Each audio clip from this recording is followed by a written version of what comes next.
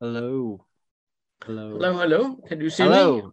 I can see you and I can hear you. Can you hear me and see me? Yeah, that's fine. I had seen you the video on the concept of immortality, which was very interesting to me. And as I was saying to you in my email, when I was a kid, I always had this odd, I don't know, it's probably not an odd thought. I'm sure many people have had it, but I used to always say to my friends about the idea of living forever freaked me out, but the idea of not living forever freaked me out equally. Did you ever have that kind of thought when you were younger or when you were growing up, philosophizing about life? I, in fact, defend immortality of three separate sorts. And I think it's quite likely we have all three of them, but certainly two of them seem to be uh, defended in some way or supported by modern physics. Hmm. The third one is immortality of the afterlife, which large numbers of people who don't know anything about physics already believe in. Okay.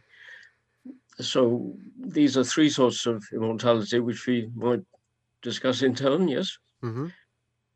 Now, the first sort is a sort which Einstein believed in, though he never called it immortality. But when he was writing to the relatives of his dead friend, Michele Besso, he said that we physicists know that the difference between past, present, and futures, it's all illusion. Now, I'm a professional philosopher, at least I was before I retired. And you can't simply dismiss that sort of difference as mere illusion. But what you can say is that the ordinary way in which people look at past, present, and future is wrong. And part of the ordinary way is to say that when you're in the past, you're over and done with. You've dropped out of reality. The only thing which is real is the present moment. And as soon as you've dropped out of present moments, you're finished. Now, what Einstein was trying to say to the relatives of Michele Besso was that's wrong, that reality is in fact a four-dimensional whole. And therefore, at the moments when people correctly say you're dead, you're alive back there along the fourth dimension. Right. How do you react to that sort of idea?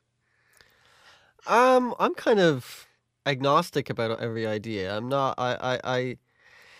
It's odd. Sometimes I think I wouldn't say I'm religious, but I'm not. I'm not. I don't know all the answers, so I can't say there is or there isn't. I highly believe it's unlikely the way people think that you die and you go to heaven and there's angels everywhere. But because we are kind of part of the universe, and when we do die, we kind of do live forever. Maybe in the not with the way we want to live forever, but we do live forever in a certain way, and as the idea of it is good.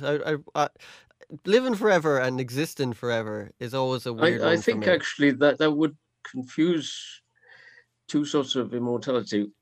The second one I will talk about being part of a universe which lives forever. Yes, Right. yeah.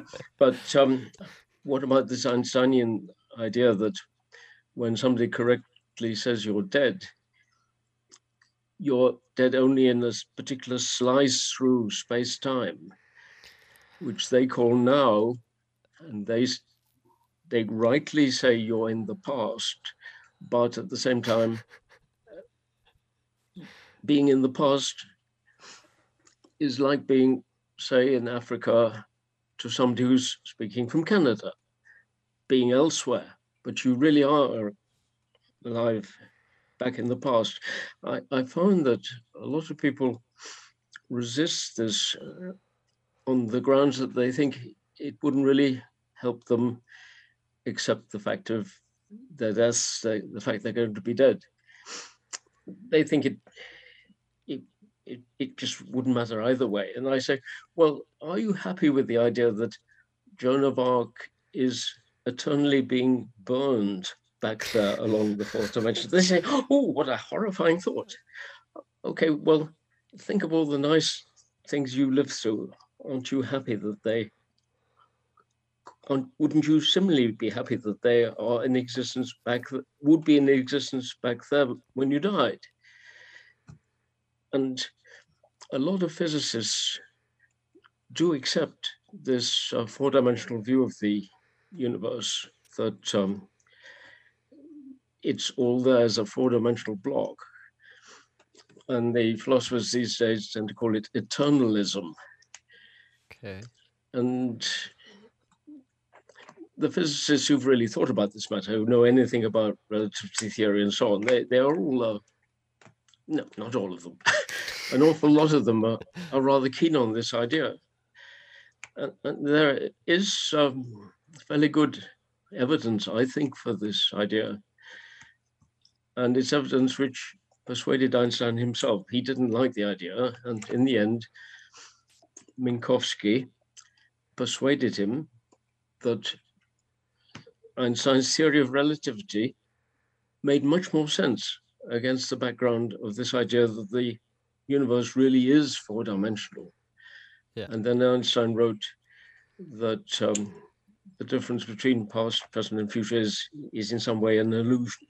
As I said, wrong way of stating it, but Yeah. a good point. When you look at that idea, does that in any way attract you? I'm not sure. It's a cool idea.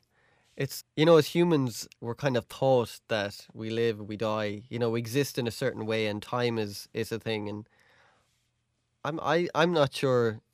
Like, time is only relative to us because we have a we have a time that we live and we die. So Just as we're in Canada, in my case, you're in Ireland, aren't you, in Yeah. your case, Yeah. and other people are in Africa. Well, the thing is that this particular view of time sees it as relative, as the difference between existing in Canada and existing in Africa. People in the past who are in our time non-existent, they're existing in the past and they continue to exist in the past. And this doesn't just say that they did exist in the past, they really are there now. I like that idea myself. I think this is comforting because I've had some pretty miserable moments, but on the whole, I'm very glad to have been living and doing all the things I've done. Yeah. And I'm glad that they're not going to be wiped out. And I'm particularly glad that people like my son, my wife, and so on, people I'm particularly fond of, they will never, I think, be wiped out of reality as long as our universe exists, because the universe is a four-dimensional universe. Maybe some demon will come along and destroy the whole lot, but I think that's unlikely. So it's going to be there forever, and Yeah. all these people I've interacted with, my best friends and so on, they're going to be there. I myself find that very comforting. Do you find I find Have it I I find it persuaded you odd. at all? No, I find it's such a strange, because I think for the phrase "you live in the present." When you live in the present, you're kind of alive. I mean, you can look back to the past and you think, so even though you're still alive in the past, it doesn't feel like you're alive because No, my no, brain. that's right. And you can say such things as, thank goodness that toothache is over. Yes. But on this view of mine, of course, this toothache is just not being felt at the moment, but Yeah. it's still there, it's still Yeah. real. It has its nasty side to it. As I say, if you think about Joan of Arc being eternally burned, if you think that being burned alive is being an experience of negative value, Mm-hmm. which, by the way, Catholics' official view is that nothing has negative value, or values just go down to zero, and being burned alive is above zero. Mm-hmm. But the normal view is that being abundant alive would be of negative value. And my idea that the world is four-dimensional, as Einstein thought it was, commits me to believing in the reality of some horrible things which keep on being horrible, but Yeah. also of some very nice things which keep on being nice. And that I'm very happy with as an idea. I'm glad that the universe, if it is like that, I'm glad that it is like that. Yeah.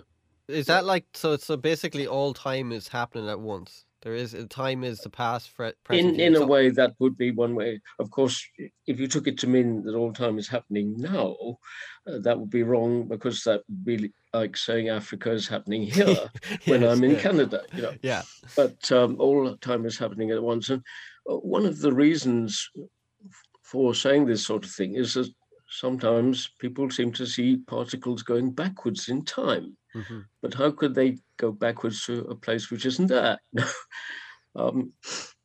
There's if you have certain reactions, you have a particle going along, and then it gives rise to another one. And the reason it gives rise to another one is another particle has come in and hit it, causing it to create the other one. hmm And the other particle which comes in and hits it comes from the birth of two particles which then split apart. So you have particle happily going along, beside it creation of two particles. One of them hits the first one, and the other one goes off. And so if you had a space-time diagram of this, you'd have a W. No, sorry, is that a W? No. You'd have a zig. You would have a zigzag. And the simplest way of looking on this is to say, well, that particle did go back in time, and there was a time to which it went back. It just took a zigzag path. hmm It seems to many physicists that the difference between the present moment and other moments around it is a relative matter. And one of the reasons for this is when they tried to find out the absolute speed at which we move through space, they found they couldn't. The experiment, which was meant to show the absolute speed through space, would show the same thing to everybody, no matter how fast they were moving through space. This was a very strange idea. But in the end, it got to be accepted. And the only way I can see of making good sense, simple sense of this is to say that space and time are melded together. This is the view that Einstein came to believe correct. That, as Sir James Jean said in his book, The Mysterious Universe, just as a cricket ball doesn't know the difference between the length and the breadth and the width of a cricket field, it just moves. Anyway, so particles sometimes seem to be moving without being affected by this difference which we always keep seeing between space and time. They really are melded together. And therefore, exactly how you divide space and time, exactly how you see what is the present, will differ for different people. If I simply walk across the room, I'm not accelerating very fast, but this will mean that I will, if I could see events on a distant star, I would suddenly see a jump of a few thousand years between what was now on the star and what was then I saw as now on the star. This is all very hard to make sense of unless the world really is four-dimensional. Right. And that, as I say, would have its disadvantages, but I think it's a comforting idea. When I'm dead, I've had a sufficiently happy life that I'll be on the whole happy back there along the fourth dimension. Yeah. That's how that idea works. But there are these other sorts of immortality as well, and maybe we move on to that and go back to the first one Go. if Tell you'd like. me as many of them as you want. I'm all Yeah, I'm well, all keen for listening.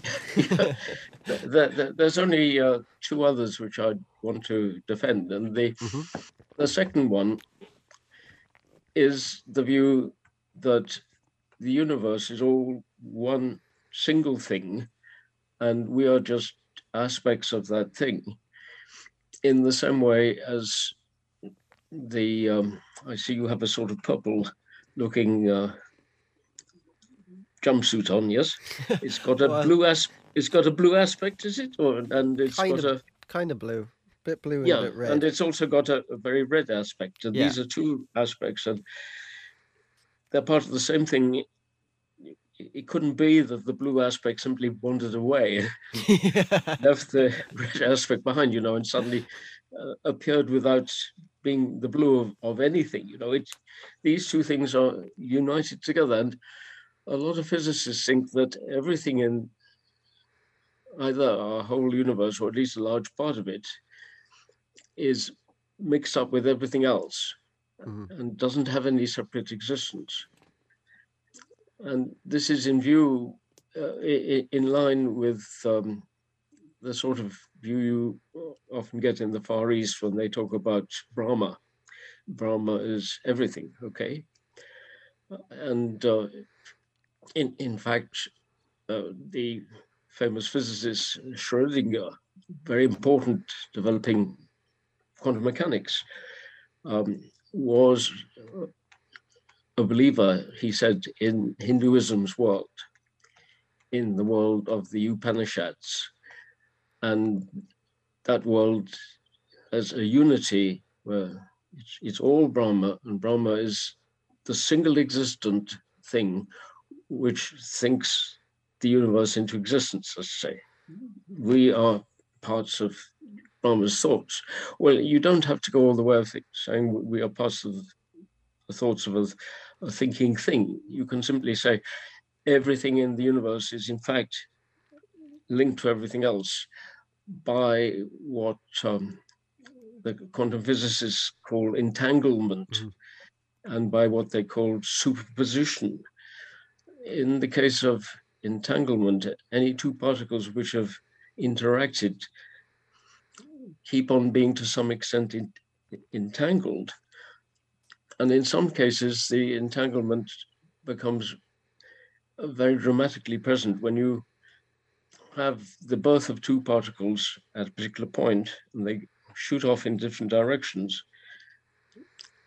If you make a certain measurement on one particle, the other particle apparently immediately knows it. If you put the first particle through a polarizer oriented in a certain direction, if it gets through the polarizer, the other particle will behave exactly similarly, And this seems like magic action at a distance. And even Einstein thought, this is all nonsense. And then he was persuaded, no, it actually takes place. Yeah. Now, relativity theory says you can't have instantaneous action at a distance between two particles, but the answer is, well, really, we have one particle in two places here. And that's the standard way of looking at it. You'd find it very difficult to be a quantum physicist if you didn't recognize that at least a great part of the universe we see, we can only see a limited part of it because of the limited speed of light, a great part of that is all one thing. You couldn't change any part of it without having some effects on all the other parts. In most cases, very small effects, sometimes very dramatic effects, as in this case of entangled particles born at the same place and going off in different directions. All this suggests that when you're dead, you will the thing which carried your life pattern will continue to be there. And this, after all, is what people who believed in the immaterial soul thought. They thought that there would be something which survived their deaths. It'd be something which had carried their thoughts or their experiences before they died. And this underlying thing which carried the pattern of their lives, their thoughts, experiences, that was going to continue on after they did. Yeah. Well, this modern physicist view isn't a belief in the soul, but it is a belief that what actually carries your life or carries my life is one and the same thing. And so in a way, if I'm nasty and rude to you, I'm suffering. That's to say that the thing which carries me and the thing which carries you are the same thing. And one of my philosopher friends went as far as to say, yeah, this is a good reason for being nice to other people, that they are carried by the same single thing which is carrying you. You know, don't be selfish. I think it's perfectly compatible with being very selfish, very nasty, because people can be interested in not just what carries their patterns, but their own life patterns, and they can not be interested in other people at all. Okay. Yeah. It's possible to be somebody like Al Capone, you know, who's obviously utterly selfish, or dare I say, no, I won't bring in modern politics. God, I no. could mention one or two. God, no. Yeah. All of them we can mention. Yeah. What is your own take on this?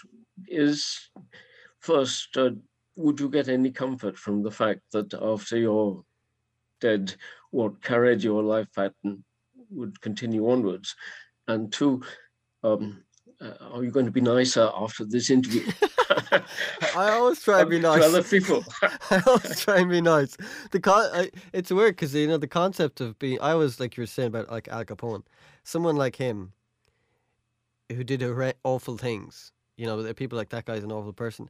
But if you were to talk to his family, who he probably could have been nice to, and they'd be like, "No, he's lovely to me." And the concept of nice, it's like, is it based around who's nice to you, or is it based around a whole our society of what nice is? And it's I always think that's a weird thing. That doesn't mean I'm not nice to people, but I'm always interested of like with concepts of being nice, of like that people, what is nice? Because someone could go, oh, I don't like that person. They go, oh, he's a lovely person to me. He's nice. So in their reality, he's a nice person, but in my reality, he or she isn't a nice person. And but would you be more willing to be nice to a nasty person in view of what I've just, I mean, depends how nasty they were to me. No. I'm trying to sell you on the idea that really the difference between you and the other person is differences between the patterns which are carried by one and the same thing. I get you. And therefore, in a sense, if you're interested in that, you would be more interested in possibly being even nicer than you are. You know? Yeah, I like the concept though, because it's like it does encourage us to be nice, you know, because it's like if I hurt, you hurt, and if I laugh, you laugh. That kind of concept, and it's. Would it encourage you to be? I don't know to what extent you dislike the idea of dying in the end, but would it help you to be reconciled to the idea of dying and saying, well, in a sense, I'm going to be immortal? I don't know. Do I want to be immortal? That's something I've always struggled with. Even if it's in not the way of like that we, you know, we'll say the religious way of you die. Even if that concept, it's always a thing I've Well, in 10 minutes. How was that? It's always a thing that I kind of struggled with. I was like, I didn't really know how to handle that, because it's like, just the idea of dying is odd, but the idea of living is odd, and they're kind of two in the same for me, that kind of way. So I'm not sure I don't know. I guess I don't really have a family, and I think when you have a family and you feel like that, you really probably want to live more because you it's them, and I don't have kids, so maybe if I had kids, it would change my perceptive on thing. But I don't know. It's Yeah, ask me in 5 years. I mean, one reason which a lot of people have for actually dreading the idea of being immortal is that they think they'd be terribly bored. Yeah, Now, that's probably one for me. I think I'd be bored too. Run out of um, money. but I mean, there's two things here. Um, Supposing you could have something which would keep you permanently interested, uh, would you love the idea of immortality? I know that some people are so keen on chess, they keep on playing chess forever. And I've done so that. years back in the game of Go, there was somebody who spent all his time, all his waking moments thinking about Go, playing Go, and so on. Now, they wouldn't apparently get bored, but the view I'm trying to suggest might be attractive is that you get to die, hmm your life pattern ends there, hmm but other people are having interesting new lives, Yeah. and in a way, what carried your life is now being carried by them. And if you had kids, it would not just be that you happen to be related to them by giving birth to them, but there would be this underlying single thing which carries their lives too. And hmm in an odd sort of way, you'd be benefiting from this, at least for me, because I'd be if I believed in this thing called the soul, it would hmm comfort me. hmm I would think that it could go on thinking and so on. This thing which carries my pattern, the pattern of my life, my experiences would continue to carry that pattern. And I might be attracted by the idea of reincarnation for hmm this soul. I might think, well, yes, I'm going to perhaps in the next incarnation be very different. I'm going to be an elephant, for example. Elephants are usually by the Hindus looked on as lower down the scale than men, so that would be a demotion for me. But I'm going to have fun being an elephant. This is that would be an attractive idea, and it would mean that I wouldn't get bored. After a few years of being an elephant, maybe I wouldn't mind dying off and becoming my soul going into a man. hmm But during those years, I tried to be a happy elephant, an interested elephant, have all the joys of being a young elephant. I think one of the finest times of life is finding out about this universe, finding out space and time and people and so on. First 5 years are the best, I think, probably, of most people's lives, unless they really are extremely miserable. Yeah. That's the second sort of immortality, which I think is physics is telling us we have it. The thing which carries our life patterns in the same way as the immortal soul was meant to carry your life pattern. That is, in fact, the universe, and that universe is going to go on being there, and it's going to have all these other lives, interesting lives. A great many of them pleasant lives, a great many of them horrible lives, unfortunately, some of them, That's the second sort, and I hope I can persuade you that there's something nice in that idea. Yeah, there is something nice in it. Yeah. It might be odd to call it immortality, but that's just a matter of words, isn't it? Yeah, and perception of what perception of immortality is. I think we're so taught that immortal, our, we'll say the commercial view of immortality is hanging out with God and angels. I think that's kind of, that's what's beaten into us as we're, anyways, when I was a kid, anyways, being a Catholic, or growing up, that's the idea of God was our immortality. So Yeah. Well, the view which is most commercialized in the West would be that we all have immortal souls and mhm. they are going to go to heaven and they're going to be tremendously interested in what they find there. I hope it wouldn't, if I get to heaven, I hope I won't spend all my days just singing songs on the cloud, Well, I might get very bored by that. well, I always thought it was odd, like if there is a heaven and you got married to someone and they passed away and then you remarried, who are you with in heaven? Because that's your heaven. That might be their heaven. It's like, well, would that not be hell for them if they're looking at you? It's a weird. It's so there's so many things of the idea of heaven that don't make sense to me.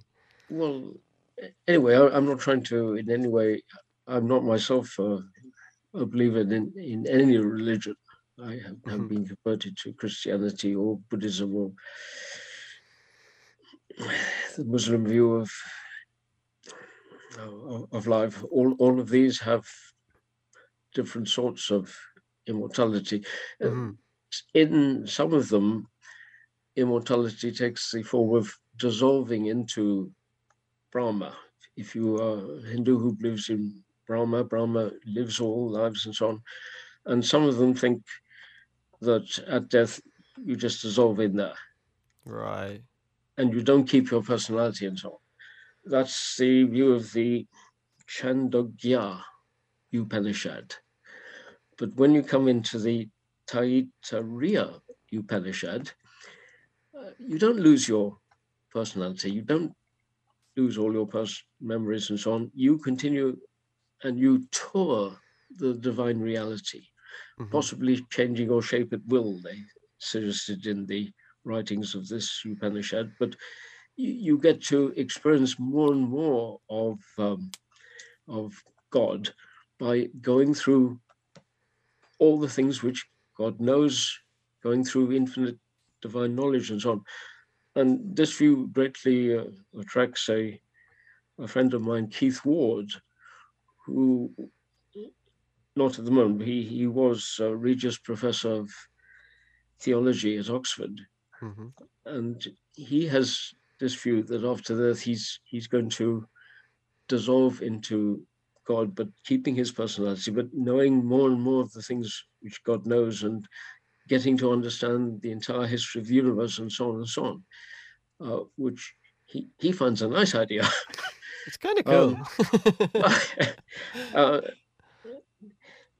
but it's interesting that the defenders of the Chandogya view, that you simply dissolve away into Brahman, they think that that is not losing something important because Mhm.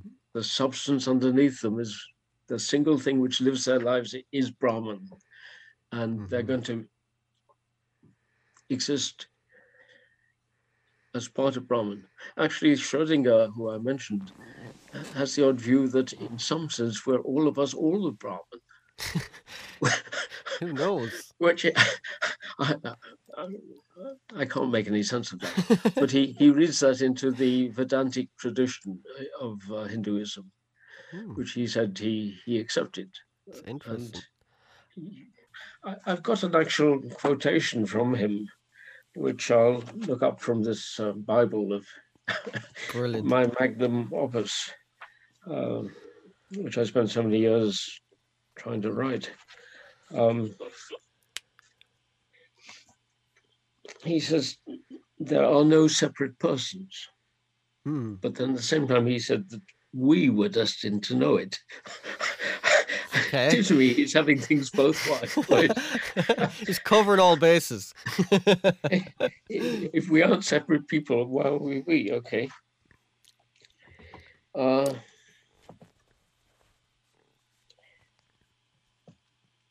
he thinks you and all other conscious beings as such are all in all. this life of yours is not merely a piece of the entire existence, but is, in a certain sense, the whole. Well, that's a very difficult idea to get your mind around, and I'm inclined to think it's just confused. But who am I to say that somebody as brilliant as Schrödinger, Yes. IQ about 200 or whatever, He was a smart guy. has got that wrong and is being stupid? He in a sense, as he says, he says, in a sense, everybody is everything. Yeah, okay. But you don't have to go all that far to see comforts in this idea that the universe carries your life and will continue to carry other lives. And it's a single thing in the same way as a particular color, such as the color of purple, is a single thing. It has different aspects, a blue aspect and a red aspect, but it's a single thing holding it together. It's what could be called an existential whole.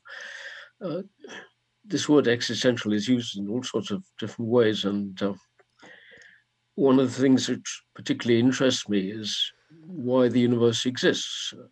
And there's a best-selling book by Jim Holt called Why Does the Universe Exist?, which is in competition with the book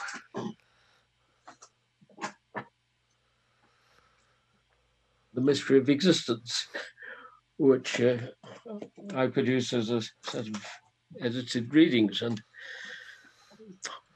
most of the time when I look up how they're selling on Amazon, Holt beats me. I don't mind that too much because he's got a chapter on me in his book, which is a big compliment of the interview with me. He's got several chapters, but he's got 4 philosophers, and I'm one of them. Okay. But the rotter he's put into his title an existentialist detective story. And all the people who are keen on Sartre and the existentialists and so on, they're all buying this book. Right. Under false pretenses. One of the boosts in my career was being given a chapter in a book by J.L. Mackie, who's a very well-known philosopher, and he wanted to survey philosophy of religion from Plato onwards. And my gosh, I got a chapter when I was completely unknown. That sure helped. And why does his book sell so well? He called it The Miracle of Theism. And that is a quote taken from the atheist David Hume, very famous philosopher, who said that the most miraculous thing about theism, a belief in God, is that some people believe it. So I have a book. Are a lot of philosophers atheists? They seem to. Most philosophers seem to be atheists. Is that true? No, that's not true. Is it not? That's not true, because you're discounting all the philosophers who work in Catholic schools of philosophy. Okay. And there's an awful lot of people who are Jesuits and things like this, and if you count them up, probably about the same number. So. Right. I always had that idea that it was that. A lot of people in the modern analytic tradition, which was spread out of places like Oxford and lesser extent Cambridge, the people in that tradition tend to be atheists. Large numbers of them tend to be very vigorous atheists, saying, belief in God is just not worth discussing. Dawkins kind of thing. So confused, as I think Schrödinger said this about some people, so confused that they're not even wrong. Because in order to be wrong, you have to say something which makes sense, enough sense to be wrong. That's a good line. That's a typical view, that they're not even wrong.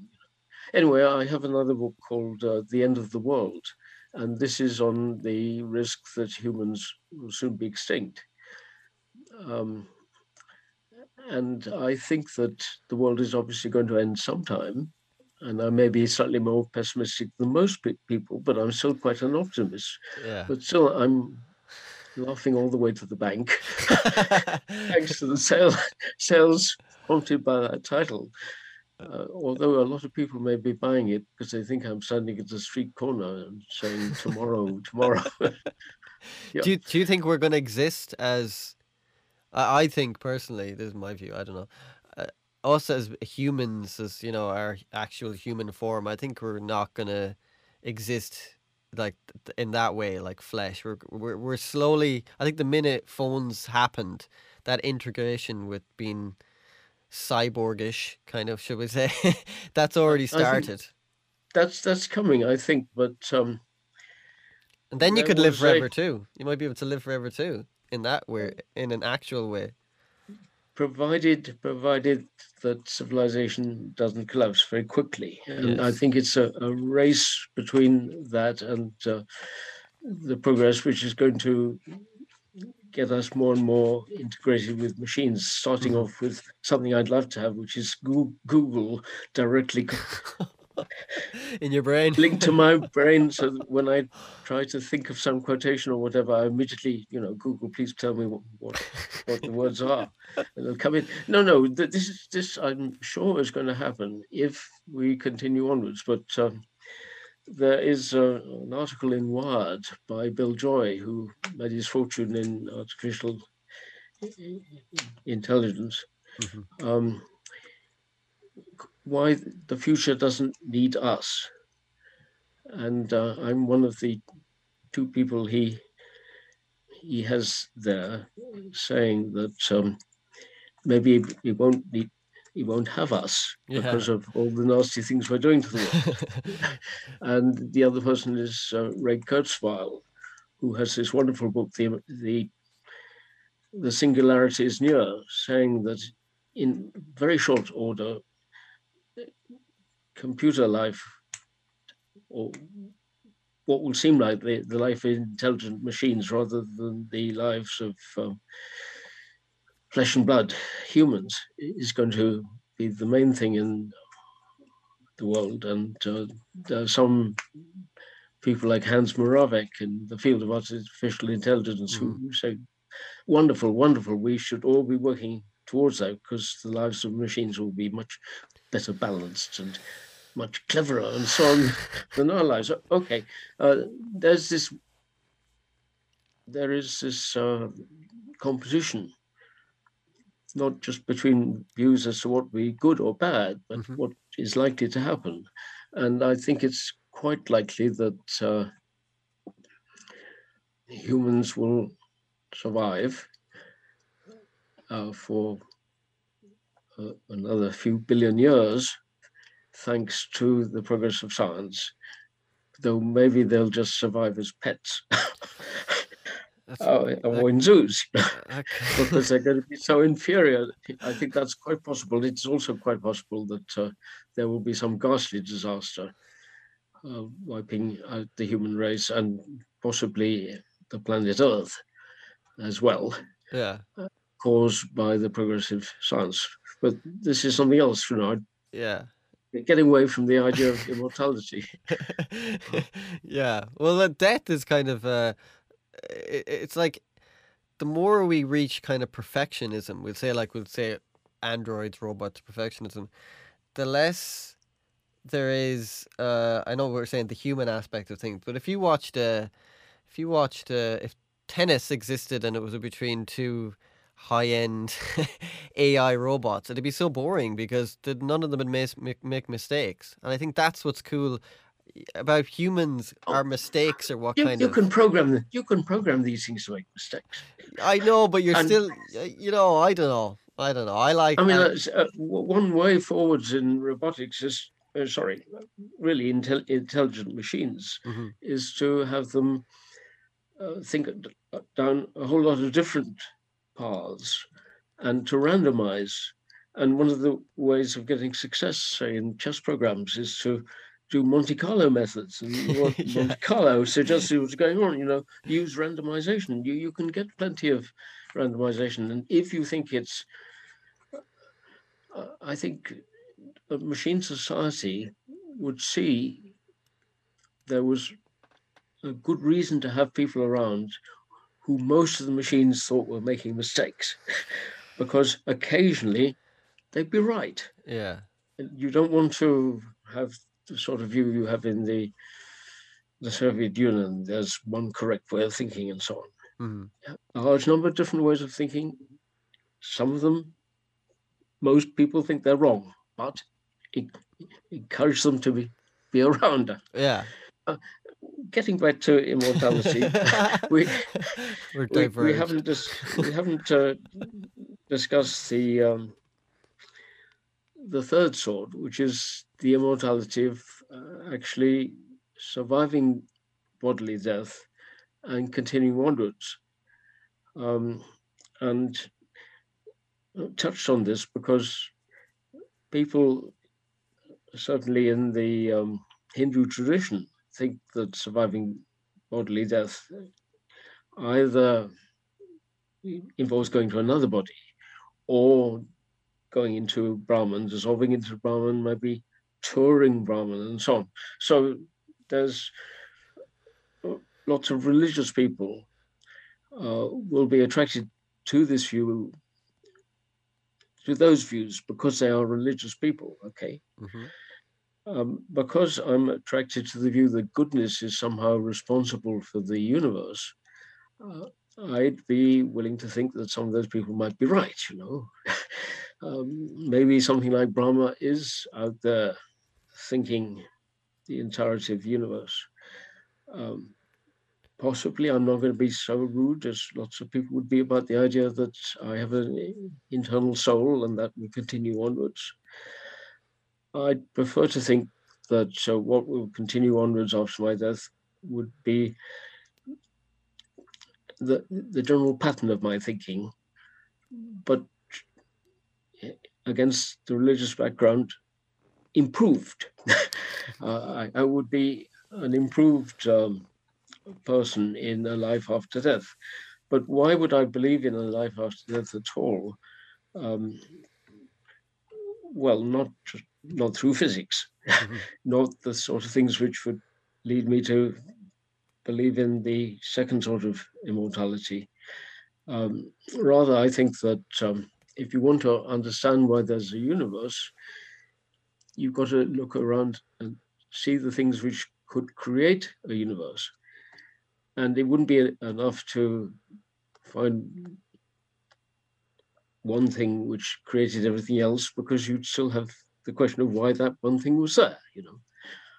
And this is a question which numbers of believers in the Christian God, for example, face. And some of them are willing to say, well, God might not have been there, but God just is there and has always been there, and nothing can destroy God. And that's all the explanation we need for the existence of everything else.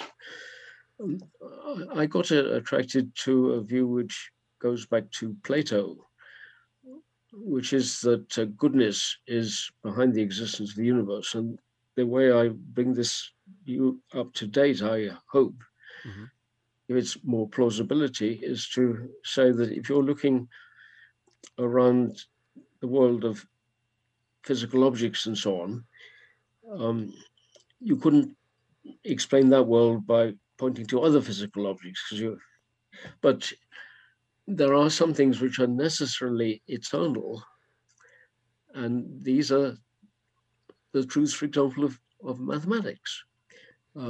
These didn't come into existence with our universe. If our universe began in a big bang and there was a time before that, the truths of mathematics would have been true anyway.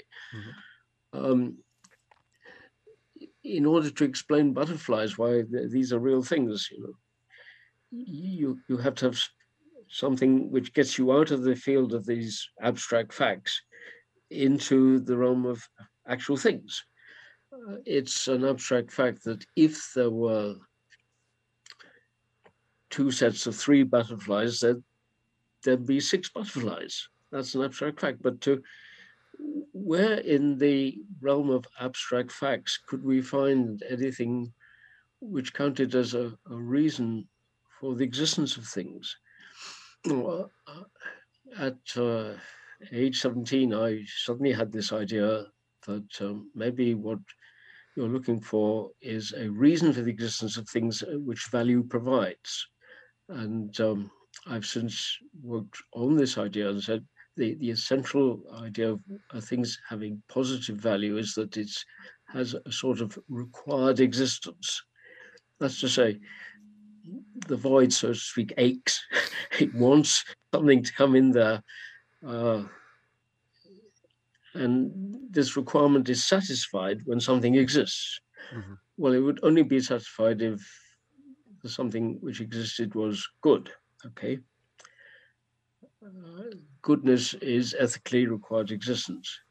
And ethics doesn't just mean morals, because morals, that's a world of duties and so on. You don't have morals, you don't have duties unless people already exist. Mm-hmm. But you can have these ethical demands that there be a universe, and they might themselves be the reason why the universe is there. And I have worked for many years trying to make sense of this idea, and I thank heavens I've found people who think it isn't nonsense, because I mean, most people think it is nonsense, okay, but I have found some very respectable thinkers, philosophers, theologians, and so on, who think that maybe this idea is correct. And among the theologians, there's this Keith Ward I mentioned earlier, who used to be Regius Professor of Theology at Oxford. And among the philosophers is an atheist, J.L. Mackie. I had supper with him at one stage. He couldn't remember my name. Well, it wasn't a compliment. Then have you read Freud at all? His best book, I think, is The Psychopathology of Everyday Life, when he talks about slips of the tongue and things like this. I'm convinced the reason that John Leslie Mackie couldn't remember my name just for a few moments is that his name was John Leslie Mackie. You know, he's trying to remember my name. No, that can't be his name. Yeah. Was I'm John Leslie. You know? There can only be one. Yeah, this is. He gave me a chapter in his book, The Miracle of Theism, and he said, look, if you're going to defend this view you find in philosophers like Plato and Leibniz, that goodness is behind the existence of the universe, well, go and read John Leslie, which is helps the sale of my first book, not all that much, but sure got things rolling, which was very nice. But goodness is sorry, but goodness is that's like we invented the concept of goodness because we're humans. Goodness is goodness to us. You know, to a star, the goodness doesn't. I think that could well be true about the history of the idea of goodness. I think you look at there's a Penguin book about the idea of goodness, which simply says that it started off with the idea which you have in primitive societies, that what is good is what's good for the tribe. Mm-hmm. Mm-hmm. And it's a way of getting others to defend the tribe, to see things the tribe's way and so on.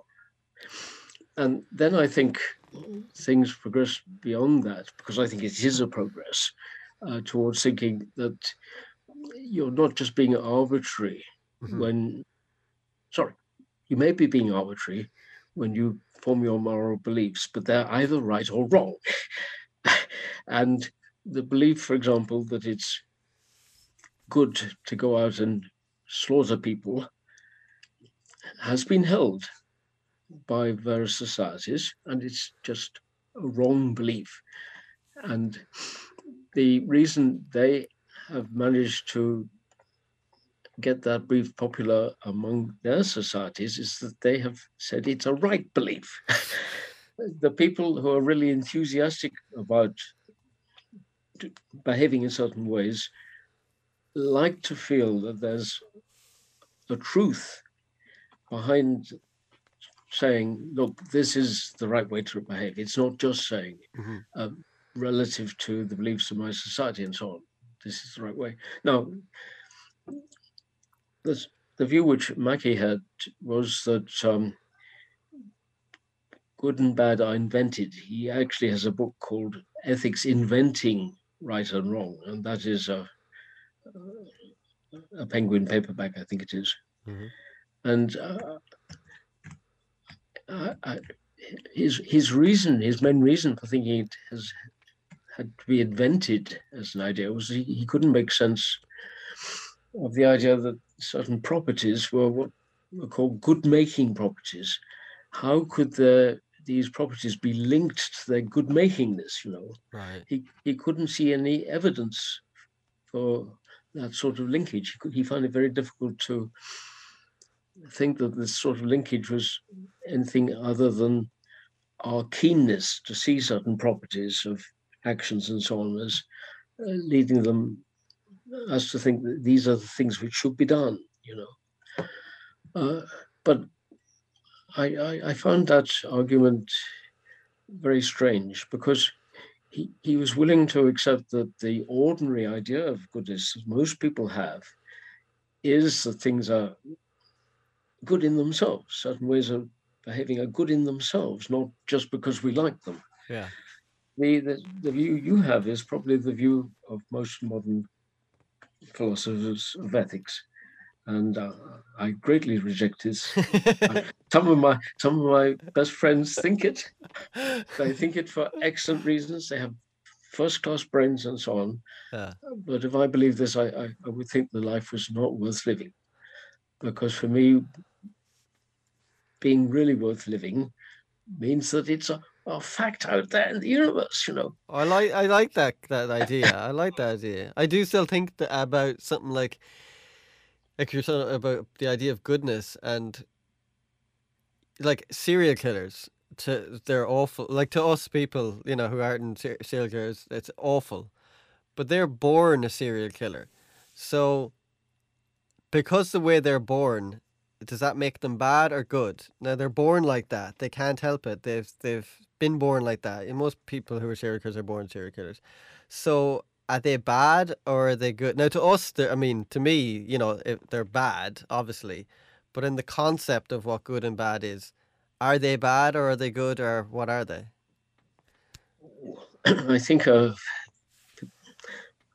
there's a lot of evidence that people can be born with criminal tendencies. That's to say, criminality has a certain inherited side, and part of it is that the criminals don't really understand how other people are thinking. They can't sympathize with people because they can't empathize with people.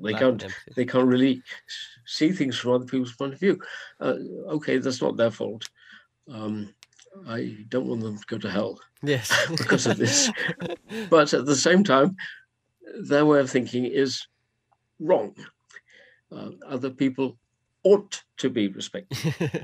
Most of them, not Hitler, not certain politicians I could mention these days. All of them? But, other people should be respected to the extent that you shouldn't go out and kill them and so on. Yeah. And going out, I find, this guy Mackie, I very much liked him. I think that in his heart of hearts, he's one of these philosophers who doesn't really believe what he says. Okay. He says it's in print with excellent reasons, but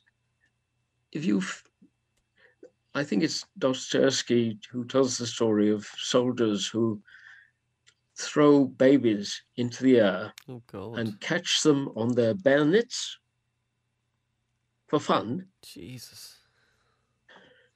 I've certainly heard a story about somebody going through Africa, and a small pot-bellied boy is obviously starving because he has this pot belly, which shows starvation, and having fun, shooting that baby in front of the parents, that sort of thing, I think, is in itself wrong. Yes, for sure. But the typical view of the philosophers is to say that you are simply recommending not doing it. You're saying don't do it. You are giving a sort of command to other people and to yourself. It's known as the prescriptivist view. I'm prescribing to other people. I'm prescribing. Prescriptions, they say, aren't true and false, in the way that it's true that Africa is larger than England in surface area. That's the truth out there in the world, and they think that the entirety of good and bad is like that. And now, if you take seriously the view that there are these facts and that they go beyond what people like and so on, they're sort of eternal facts, then you might see in these eternal facts a possible reason why the universe exists. And Mackie agreed that I got a possible reason why the universe exists, that its existence is ethically required. But he was just, he thought the idea of being ethically required couldn't be defended. Well, I reckon I'll defend it. Okay. I like your idea of it. I do like your idea. I think it's interesting. It's like it's not something I've heard of before, and I like it. I like it. Well, if you've been reading a lot of modern philosophers, you wouldn't have come across the idea, or they would have mentioned it with scorn, saying such things as somebody like John Leslie manages to believe. Are you inherently an optimistic person? Would you? I think it'll take, the view I have will probably spread to a lot of people. I would love to come back after I'm dead and look in the British Museum and see how many books there are. But there's a very interesting story by one of the English writers. His name escapes me because these days practically all names escape me. Not yet my own, but about a guy who sells his soul to the devil so he could go back and look in the British Museum to see all the references to him, and he just finds one. And he finds he's a character in this story by that particular writer. So I'm sort of cautiously optimistic that the view that some things really are good in themselves, bad in themselves, is going to take off, and that the view that the universe might exist because its existence is ethically required is going to take off. And if the universe does exist because its existence is ethically required, then I think that pantheism is probably right, that we are all part of what you might want to call God. But when Spinoza called it God, everybody said, no, he's using the God word wrongly. I don't really mind what you call it, but I think that we might be part of something which thinks about everything we're thinking about. And that involves thinking in great detail about an infinite number of universes. We are just one of the universes which is being thought about. Yeah. Thought about in complete detail and fully real in consequence. I think when you have, even among the modern physicists, some pretty eminent ones who are attracted by the idea that we are part of an enormous computer. John Barrow, for example, who's got the chair of theoretical physics at Oxford, he says, well, maybe we should look out at the skies and see if we could have the sorts of errors which people make when they try to simulate reality. Little glitches, you I know. sometimes look at the sky and I go, man, that looks fake today. I know that sounds weird, but I've done that. I'm like, well, that cloud looks a bit weird. I'm Well, yeah. into that concept of the simulation theory. I'm not saying it's true, Well, but I like it. yeah, I think if people take seriously the idea that we might be inside a computer, they ought equally well to take seriously the idea that we might be inside the mind of God, or the mind of something which thinks of everything worth thinking about, including our universe. Our universe might be pretty low on the. I mean, all it would have to do would be to satisfy, get above the cutoff line. Below Yeah. the cutoff line is all the things which aren't worth thinking about. And our universe is sufficiently good to be worth thinking about in full detail.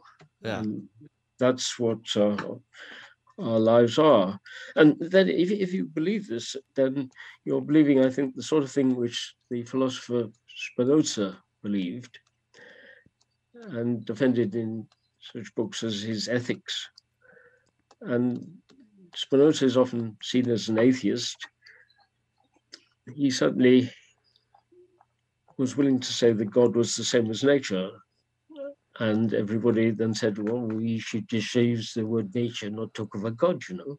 But no, he was serious about this. God was the same as the natural universe for him. He, however, didn't think that we'd have immortality except that God would eternally think about the lives we've led and whether we'd done good things and so on, you know. Mm-hmm. I think that that's a rotten view of God. I mean, suppose an extraterrestrial is thinking me in his brain. The extraterrestrial is super, super, super clever. And he's thinking my world in full detail. Not just me, my wife, my kids, and so on. Has he got a right to switch it off? To stop thinking about it? I mean, Yeah. dirty rotter. Why would he do anything like that? Kill me, kill my wife, and just by switching off? Yeah. Remember, did you see the film? What was the name of the film? 2001? Space Odyssey. Was it? 2001 Space Odyssey. Yeah. It's odd that they have HAL, the computer. Yes. Not keen on, not keen on being switched off. He is in control of the spaceship, and when the suggestion is that he's behaving wrongly, he fights this idea. You know, I have a right not to be switched off. I feel that if somebody is thinking my life in full detail and the life of my wife and so on in full detail, they have a right not to switch me off. Mm-hmm. And then I could continue to think and so on after I'm dead by my life pattern continuing onwards. It wouldn't have to be associated with the body, but it could be continuing onwards. Rather, some people think that our lives could continue onwards if we got our thought patterns transferred to computers. Mm-hmm. And I hope that this will happen to me. Would you like that? Would you like to live on as a program, or just your essence uploaded to a computer? I've uploaded, but you see, programs and so on, they can have interesting lives. They don't just chug away solving mathematical proofs, but even that could be interesting. But supposing that my life at present is the life of somebody inside a computer, it's worth living. It's exciting. I get interviewed by interesting people, you know, this sort of thing. And if I continue onwards, so I would expect to be given something like the believers in the story of the Chandogya Upanishad. No, sorry, the Taittiriya Upanishad. They think you're going to tour the divine reality. I think I might be able to learn the entire history of the universe, find out about other universes, learn all sorts of beautiful mathematical proofs, Yeah. hear all sorts of wonderful music. I think this all could happen if my life continued onwards inside something which is thinking it and thinking all other lives, Mhm. and that would be a sort of immortality I'd be particularly keen on, because my life has been filled with a lot of frustrations and so on, and Yeah. I expect that it would be more fun if the afterlife had challenges and so on, but not leading to too many disasters. I've been a very keen rock climber and suffered a couple of nasty falls. Ooh. Okay, I want, if I continue rock climbing in the next life, I want to ensure that I have all the challenge of climbing, not all the nastiness which goes with a unpleasant fall. Yeah. And I would like to have the pleasures of knowing more about chess, which I'm keen on, and I'm with you. particularly, I'm with you on that. yeah. But I'd like to learn how to be a better chess player and see all, well, in the end, see all the possible games of chess and know which ones were good and which ones were bad. Of course, most of them would be very bad. But Do you play I'd online? like Do you ever play chess Hmm? online? Do you play chess online? Yeah, and I have this. I have an app, chess.com. I have a chess.com app. I do always play on that. It's pretty cool. Always planned that, but I hope you would go to my chess variant, which is called Hostage Chess, Sweet. and there's an excellent program for playing it, which was created not by me but by somebody else, and this program can beat me at the game. Brilliant. Let's check And that out. it's that if you put Hostage Chess into your search slot, 2 words, you would find this.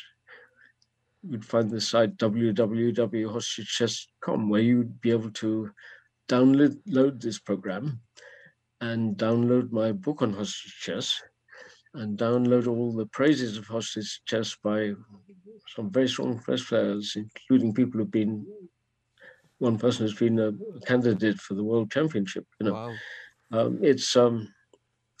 It's a game which I hope will spread, and I hope if I get all immortality, I will. I would like, if I were immortal, to see all possible games of hostage chess and which ones were bad and which ones were really exciting, and whether in my book, when I selected some good games, some of them were really good and some of them have actually got tremendous blunders. The trouble with this game is that its decision tree expands faster than that of standard chess, because pieces can return to the board. It's a game in which if you capture a piece and your opponent captures another piece, so long as your piece is of equal or greater value than the one you want to return to the board, you can return that piece to the board. For example, with my queen, I can buy the knight which you've captured, because knight is lower down. Then I can put onto the ball wherever I want. Now, if you try to imagine how fast that game expands, it's probably, decision tree is expanding twice as fast as standard chess. And so, although the computer program which the man has produced is searching not anything like as far down as most chess programs would, it can already beat people who are experts, strong experts at standard chess, and who are very keen, who played hundreds of games of this posture chess with a friend of mine who's in this class, a strong expert, set the program to think for 5 seconds over each move, and the program will win a large proportion of its games. That's brilliant. But if you set it to 5 minutes, it won't be much stronger. It'll be stronger. Thinking of it, set it overnight to 5 minutes a move, it'll get some better moves, but a lot of the time it play the same moves. You can't really see much further down the decision tree. Wow. I'd like to know what a really good program would do, and if I could get those people who've got AlphaZero working. You know about AlphaZero? Yes. It has beaten Goal. It got over. It can now give probably a pawn handicap, possibly pawn in the move, to people who are world champions and so on, and still beat them. Yeah. In my afterlife, I'm going to hire AlphaZero. AlphaZero's got to be in the afterlife as well, though. That's the thing. Well, no. This is in this afterlife. You see, if the system is being run by goodness, anything which is good is going to happen, and I think it'd be good to give me a lot of things I want. Okay, I hear you. And one of them would be to have the equivalent of AlphaZero improving, let loose on this game to see how good it really is. Yeah. And it might turn out that it's so difficult for humans to see down the decision tree that it's almost a matter of chance who wins. That's not so, because there are grades of player. You can tell how good a game is by how many grades of player there are. There are definite grades of player, but probably nothing like as many as in standard chess, because everybody is having difficulty looking down the decision tree, even if they are world champion standards for looking down. The best person was probably Bobby Fischer, guy who ran the British Chess Fair and Society, and he was an international master at standard chess. He played chess for Britain, and I was able to beat him in sort of 3 games out of 8, something like that. Wow. Although I'm a vastly inferior player, he'd absolutely take me to the cleaners in every single game of standard chess. But the fact that it was in this game, the initiative is so important. Starting an attack is so important. As long as I was willing to keep attacking, I could sometimes win, you know. And how pissed off was he when you bet him? Yeah. Anyway, but it might turn out to be that it's a game with a forced win for one side. I mean, I think the verdict is still out on chess as to whether there is a forced win, but the general view is there probably is a forced win for white. Isn't you know enough? Yeah. That is probably a forced win for white. You know, Mm-hmm. Possibly in hostage chess there's a forced win for one side, which would be a grave disappointment waiting for me in my next life. Yeah. I like playing as black, though. I like playing as black. I know sometimes you play chess online with people, and the minute they see that you're white, they'll just cancel the game, because you can just tell they like being white. But I like playing black. It's kind of, you know. Well, I like to play black against some people. I like to be defeated by my son, for example, because I can feel, look, what a brilliant boy I've given birth to, you know. But my friend, who was he is, but his standards gone down with age. He used to be about number 10 in Ontario, which went number 20 in Canada, which is quite, you know, pretty good. He hates losing, absolutely hates it. I would win 1 game of 5, something like, against him, and it would really, really upset him. He found it difficult to be polite to me I can be bad Uh, too. I can be bad. I can. I sometimes when I'm playing, I'm like, it's just, if I don't mind losing. I hate losing when I do a move that I go that I a really bad mistake. That's I'm like, oh, mm. dude. But I don't mind me losing to someone who's better than me. I hate losing to someone when I've kind of just made a total blunder. I'm like, oh, dude, what have you done? That annoys me. But other than that, I'm Sorry, okay. you don't want to lose to somebody who's much worse than you. No, No, you don't. no. Sorry, what did you say? You don't want to lose. I think you said better than me. No. No. Oh, I don't mind losing to someone who's better than me. oh, you But don't if mind losing. Yeah, No, no, okay, no. But sorry. if I lose No, to this. someone that I've just made a blunder and I've won, I'm like, oh no! I'm like, dude, come on. That annoys me. But other than that, it's okay. There's a story about one of the chess masters who stood up on the table and said, shouted out to the room, "This idiot has defeated me." Forget his. That's brilliant. Hey, we shouldn't be discussing chess. We should be discussing great. But I'd like to discuss for a moment. I mean, what would you do if you had the chance to tour the divine reality, as I'm suggesting might be available to us after our deaths? What would you like? I mean, I'd like to learn all sorts of things about the world. And one of the people I really admire is Mozart. I Mm-hmm. don't know what. Another is a completely ignorant peasant girl who is talked about by one of these big game hunters who went out and shot tigers when they were man killers. A woman fell down a cliff, and the man killer was known to be around, and she climbed down and stayed with this woman overnight and was eaten. Okay, Right. everybody else abandoned. I'd like to meet this one. Yeah. Yeah. And, I'd like to talk with people like Einstein and Newton and so on. I wouldn't mind even talking to Napoleon, who was a bit of a so-and-so, Bit of a despot, yeah. Yeah, but, he had a very interesting mind and so on. I can see why there's so many books written about him. I wouldn't mind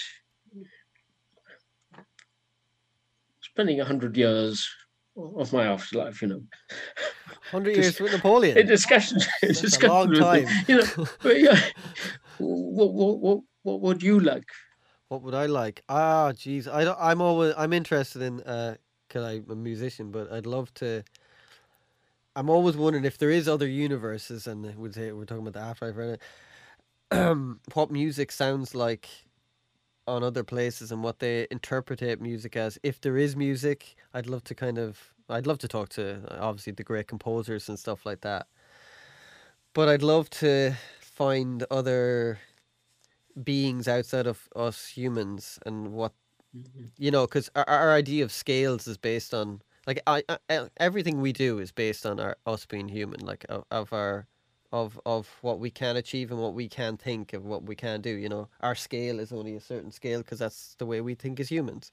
But maybe some aliens, our scale to them would be so rudimentary. They'd be like, "Well, that's like child's. What are you talking about?" So for Well, them, they might not go in for noises even. They might.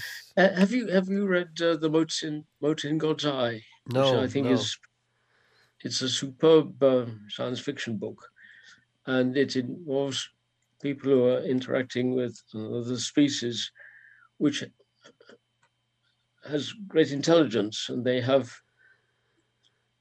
communication by the changing patterns of their skin, wow, and that's interesting. they think their music will be changing visual patterns and so on. And I can see this could be very good. And Our perception of life in a lot of ways is all based on our reality. Like, what's your reality to you? If you wrote a piece of music and someone said, I don't like that, does that mean it's bad?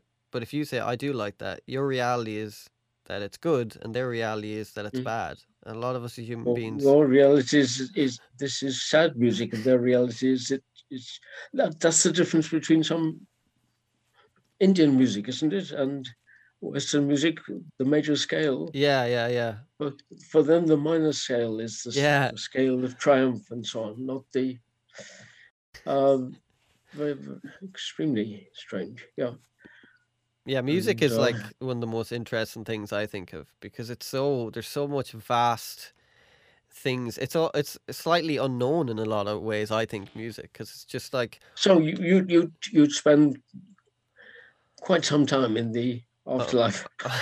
I think so. I think Finding so. out, To get back to finding that out about, point, yeah. I think so. Yeah. I spend that, and yeah, I don't know. Yeah. It's like, yeah, but the afterlife of what our thought Mm. of the afterlife Mm. is like, if the afterlife is completely different, then that's another story. But I do like I love that thing you said earlier about that we could be just a thought in God's brain. That's amazing. I was like, whoa, that's a cool idea. That's cool.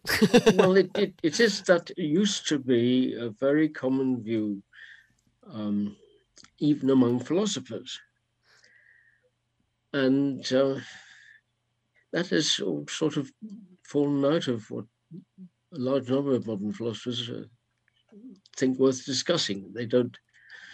Uh,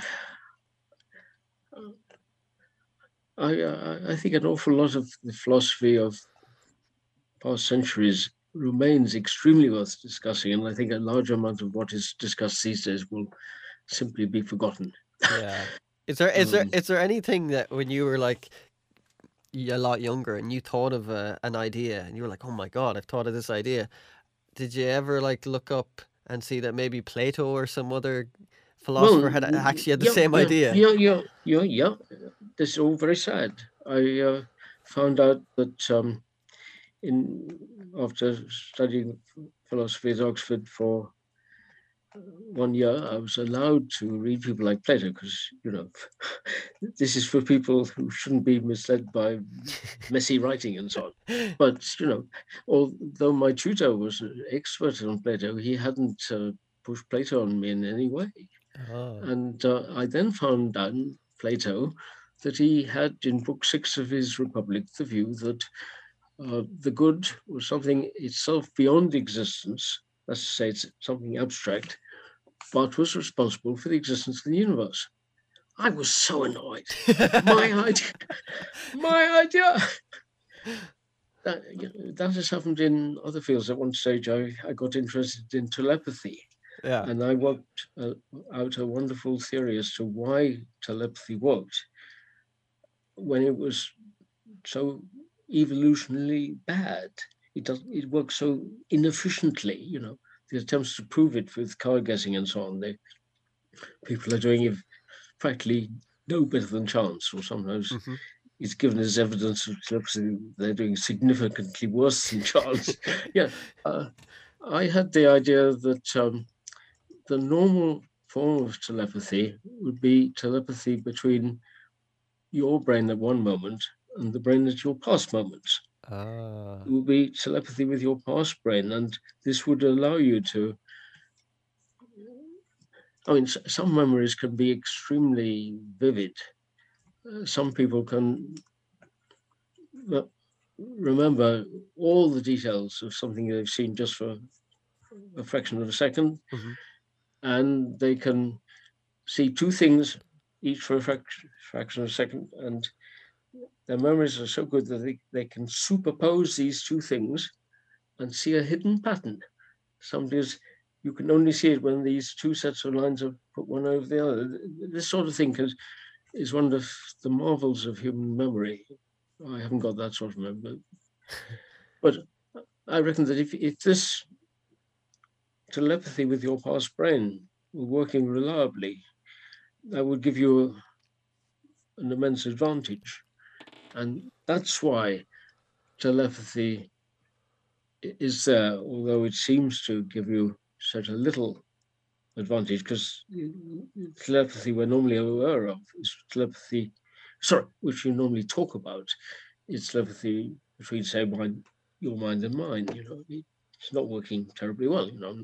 I can see from your expression Well, some things. I took I remember a lot, maybe 2 years ago, me and this girl, we took we took a lot of magic mushrooms, let's just say, and we could actually, it sounds so weird, but I could feel what she was thinking, she could feel what I think. I mean, we took an absorbent amount, and at one stage I knew the whole secret of the universe and all that, and then after that I forgot everything. But yeah, at that at that exact moment, I was like, I know exactly what you're thinking. She goes, I know exactly what you're thinking. Now, obviously, we took magic mushrooms, but I mean, there is those kind of things that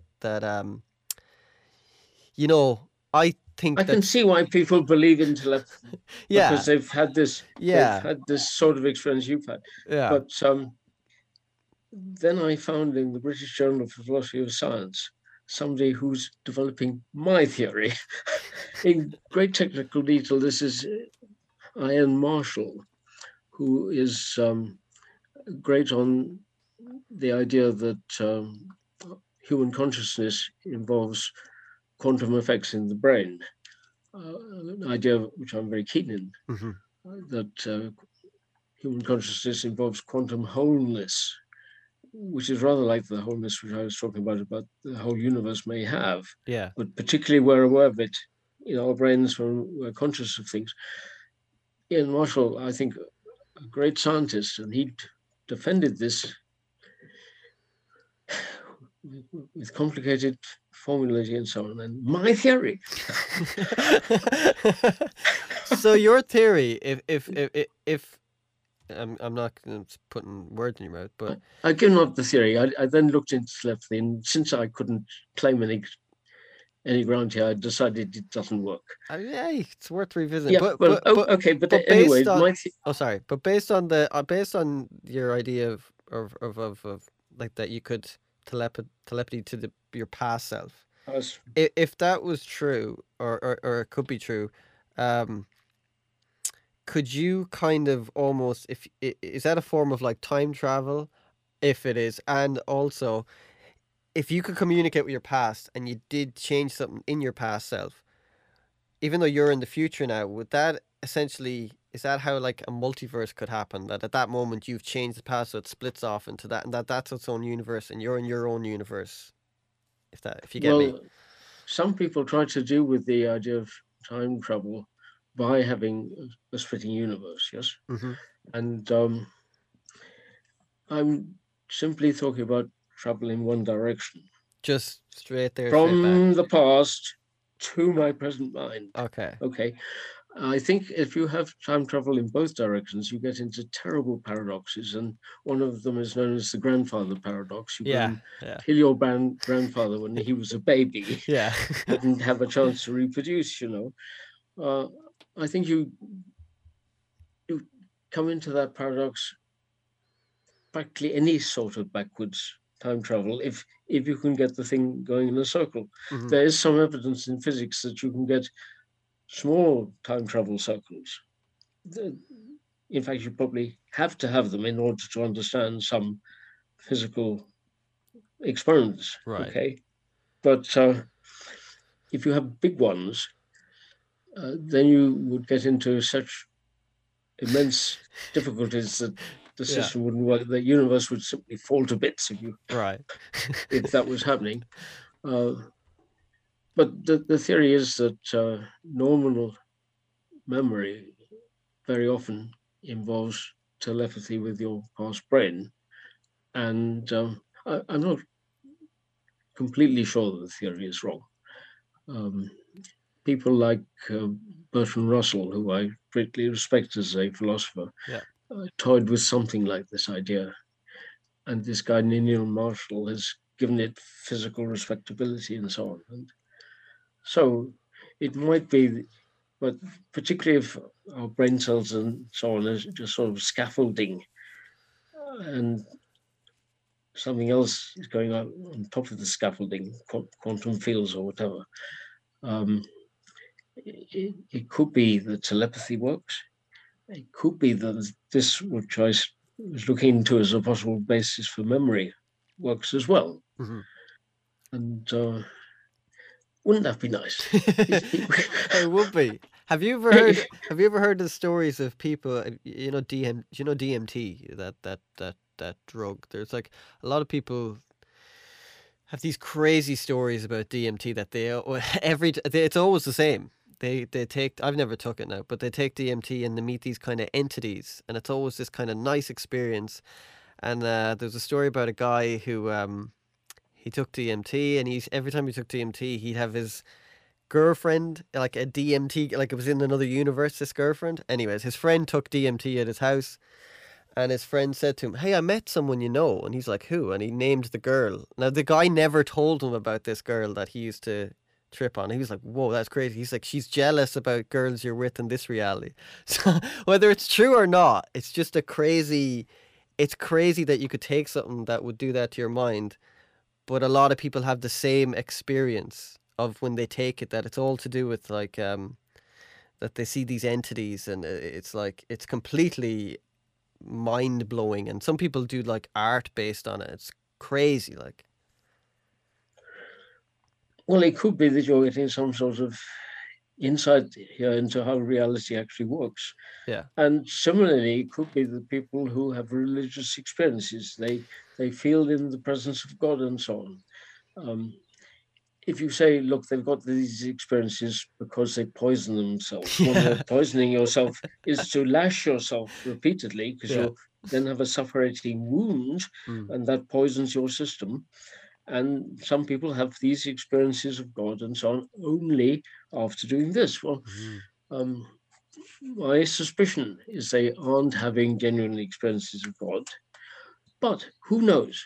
It could be that the normal doors which keep certain realities out are opened by the poisons and so on. This is the view which Aldous Huxley had with Yeah.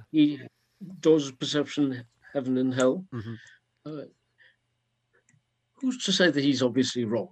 Yeah. To say that these experiences are produced by poisons, so what? You know,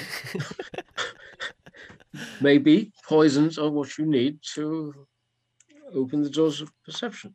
Yeah. And of course, it's calling LSD a poison is a bit.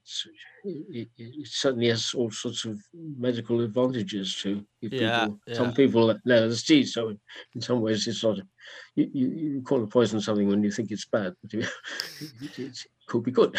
There's a great book on LSD research that was like how to change your mind. It went into all the research in the 50s and 60s that people used to treat depression and anxiety and stuff like that, and it was only when the kind of counterculture in America happened that they were like, "Oh, we got to stop this." And now it's kind of, there's a big resurgence of like people like microdosing and stuff like that. So I think there's lots of benefits in that kind of stuff. Whether anything will pass with our lovely pharmaceutical companies, that's another story altogether. Well, I would be reluctant to try LSD because I think my mind is already. I mean, lots of people suppress strange thoughts when they come to them.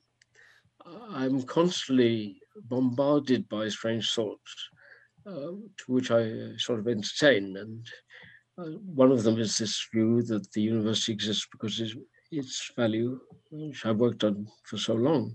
But there's all sorts of other thoughts which come to me, and I think, surely if I think about this too much, I will go crazy, you know, and then I in the end get rid of them. But I think if I took LSD, I might end up being permanently crazy.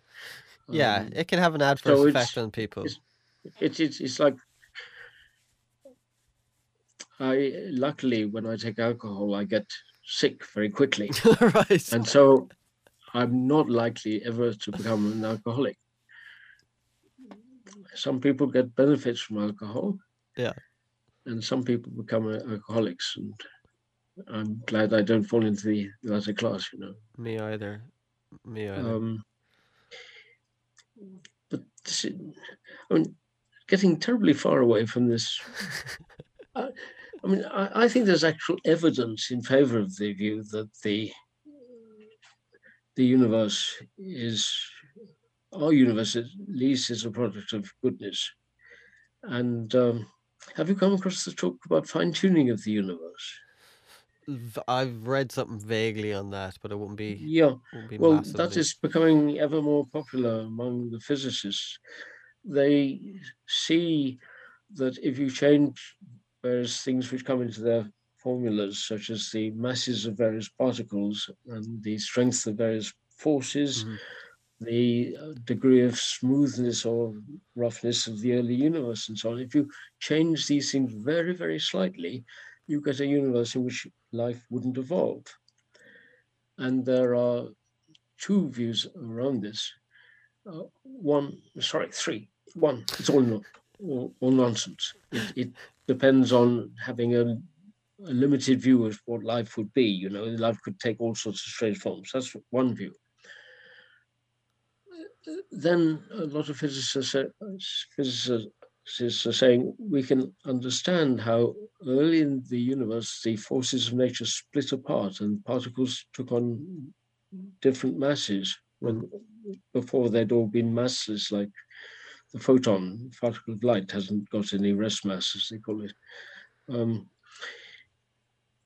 They think that what came later could have a large amount of randomness in it. The randomness then got frozen in. And they talk about a large cosmos which has regions in it which are tuned in different ways with respect to these things, such as how fast the universe is expanding, what the mass of the electron is compared with the proton, this sort of thing.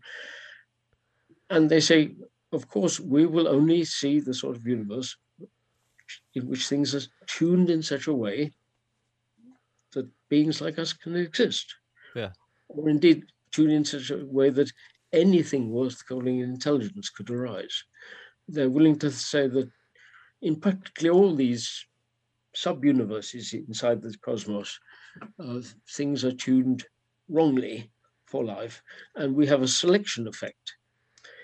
And the competing view is coming from a few theologians and philosophers of science saying, yeah, it is a selection effect.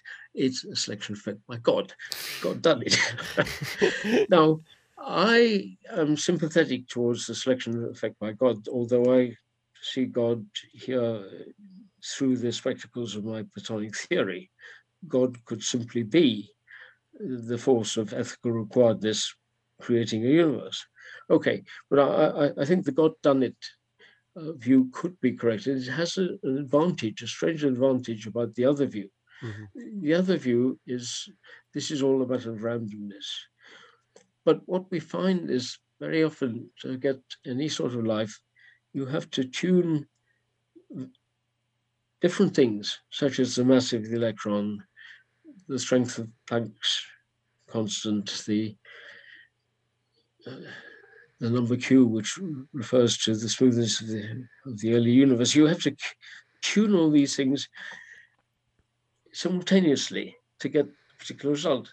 Right. Why isn't it that tuning in one way, tuning one of these knobs, so to speak, doesn't mess up tuning elsewhere? You know, how come that you can get the life?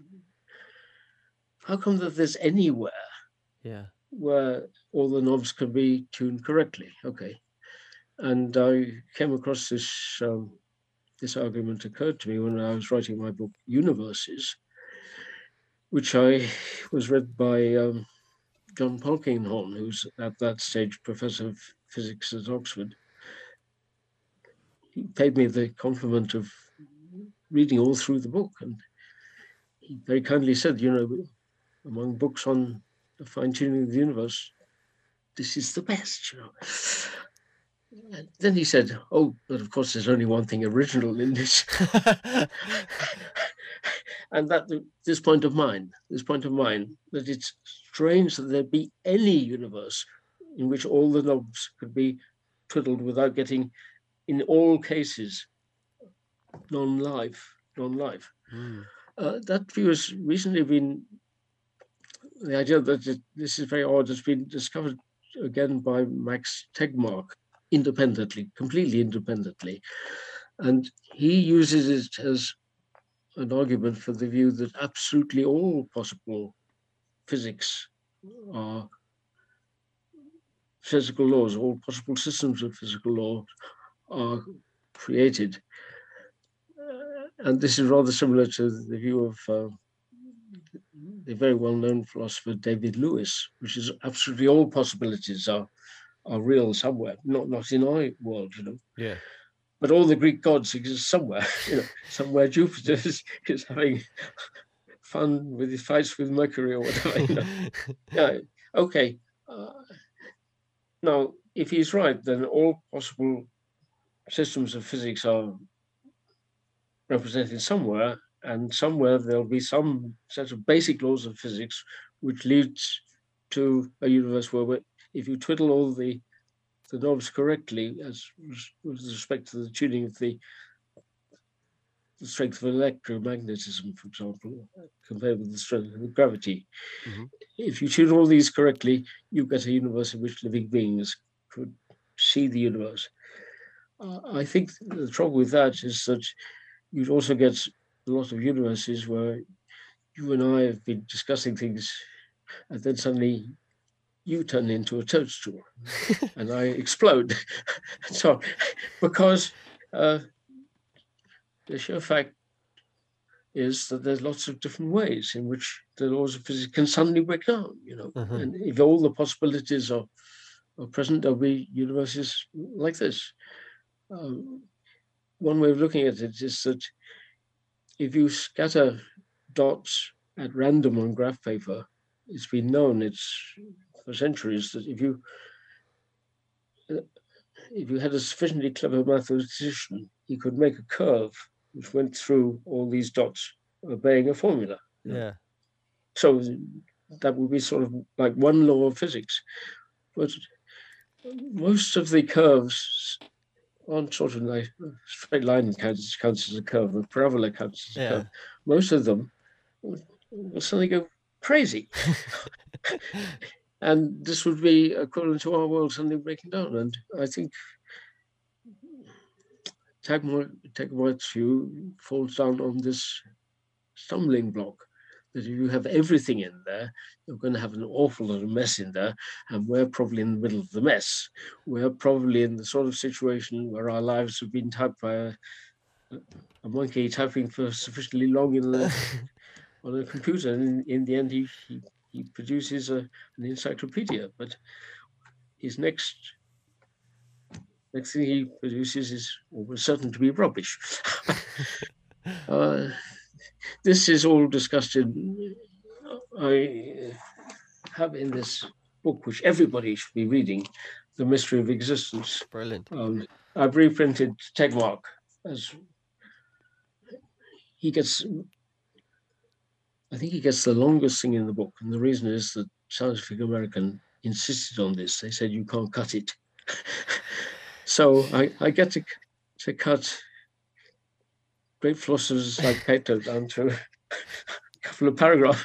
This I recommend it. Because it's not just all. I must confess, like there's a paper of mine in it, but there are papers by all sorts of people going all the way back to Plato on the question of why the world exists. And it ends with discussions by modern scientists. And I think if you want to know why the world exists, if you think there is an answer, it could well be one of the things discussed in this book. And if you think there's no answer, that also is one of the things.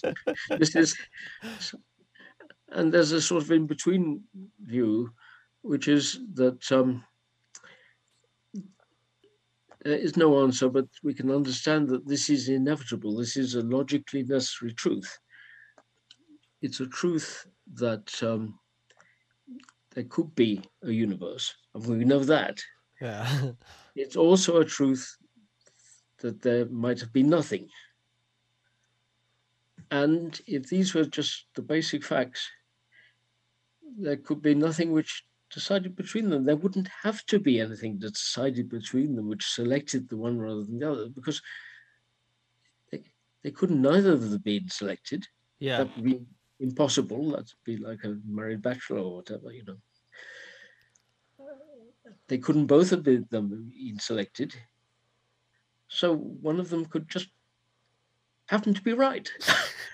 And that I find is a very compelling view, and I think it's wrong for reasons I give in the book. But Yeah. the book has things by all these scientists, things by quite a few philosophers, even fits in something by the Dalai Lama.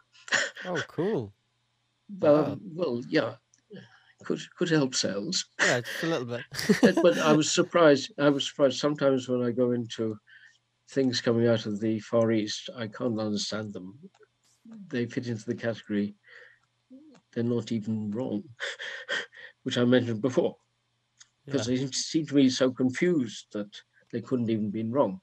And this Dalai Lama, recent Dalai Lama, is clearly very clever, and he knows about a bit about modern science and so on. Yeah. And so it's not just a marketing gimmick to have him in the book. He's contributed something, and there's other stuff there by a representative thought in Islam, which I thought made sense. I don't agree with it, but I could see that this could well. I don't agree with Christianity either. But there's a lot of clever people out there who do. Yeah. Yeah. So I recommend this book as if you want to have a book which has the thought of people through the centuries on why there's a world and central bank. This is the book for you, The Mystery of Existence, which my co-editor was Robert Kuhn. And he's the one who runs this Closer to Truth, an immense series with hugely many people and so on. He's the creator and the host of this. When he was interviewing me on the question of why the world exists, I have a certain amount of notoriety in this field. I'd be one of the first people you think of to interview. Turned out that I'd been worrying about this since age 17, and he'd been worrying about it since age 12. He knows an awful lot about it. He helped me a lot in selecting the people to be reprinted and in the huge bibliography of other people who didn't get reprinted and so on. And this is remarkable for somebody who his original field was brain science. He got a doctorate in brain science.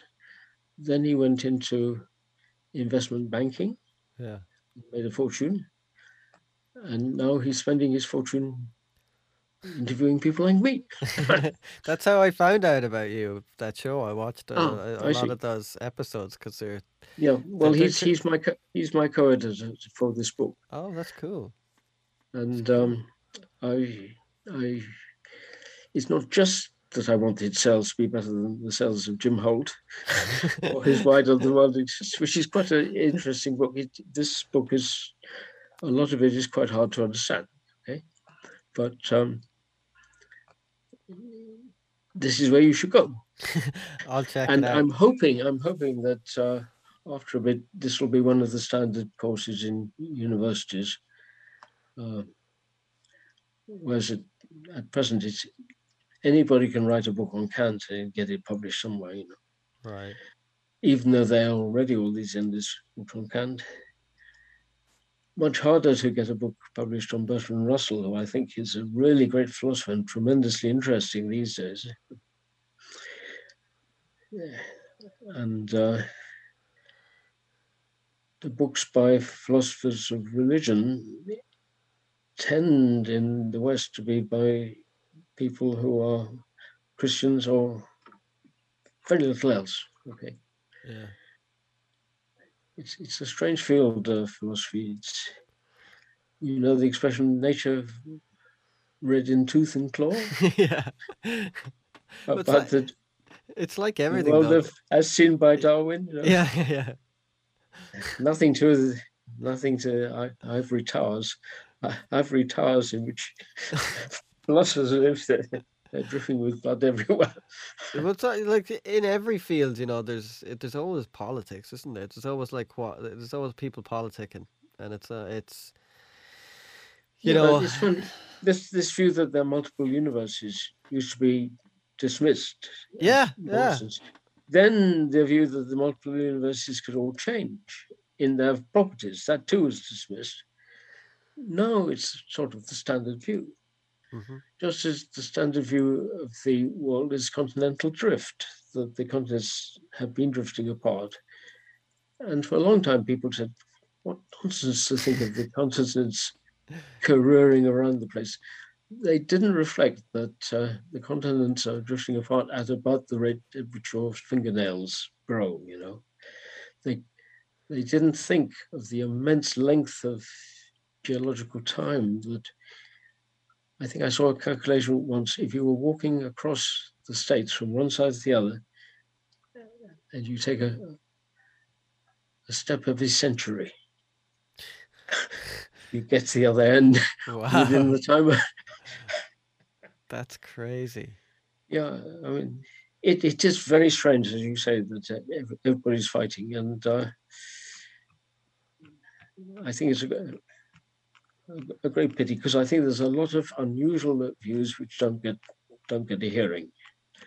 And I'm been very, very lucky that my unusual view has managed to get a hearing. And I'm a believer in many worlds quantum theory, and I think there's all these other worlds in which I'm ever so disappointed and bitter. Yeah. Before I let you go, because I've taken up a lot of your time. Um, it's just we could go forever, but anyway, the idea of parallel universes. Do you think the parallel universes, the concept of it is that it's us as ourselves in other universes, or is it just they're parallel universes with different populations of beings, or is it the Well, concept of us in, are in infinite parallel universes? if you take one version of parallel universes, we're bound to exist because this is the many worlds quantum theory. And so I will have.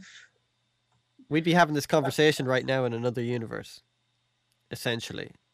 We'll be having this conversation now, and the universe will split into ways in which the conversation goes differently, and there'll be a vast number of these ways, except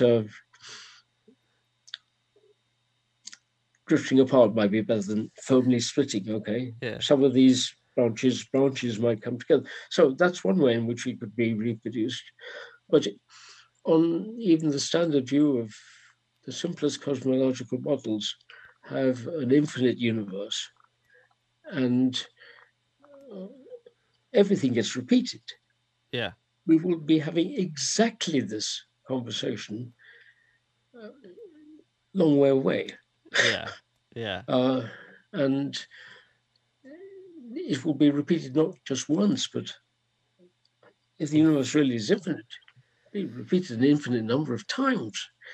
But of course, for each person, they won't be bored because all the other people are having the same the conversation. They won't know it. You'll have to go an awful long way through the universe before you get to something like us. Yeah. And then even if you think that you have a whole succession of universes coming about as what are known as quantum fluctuations, say,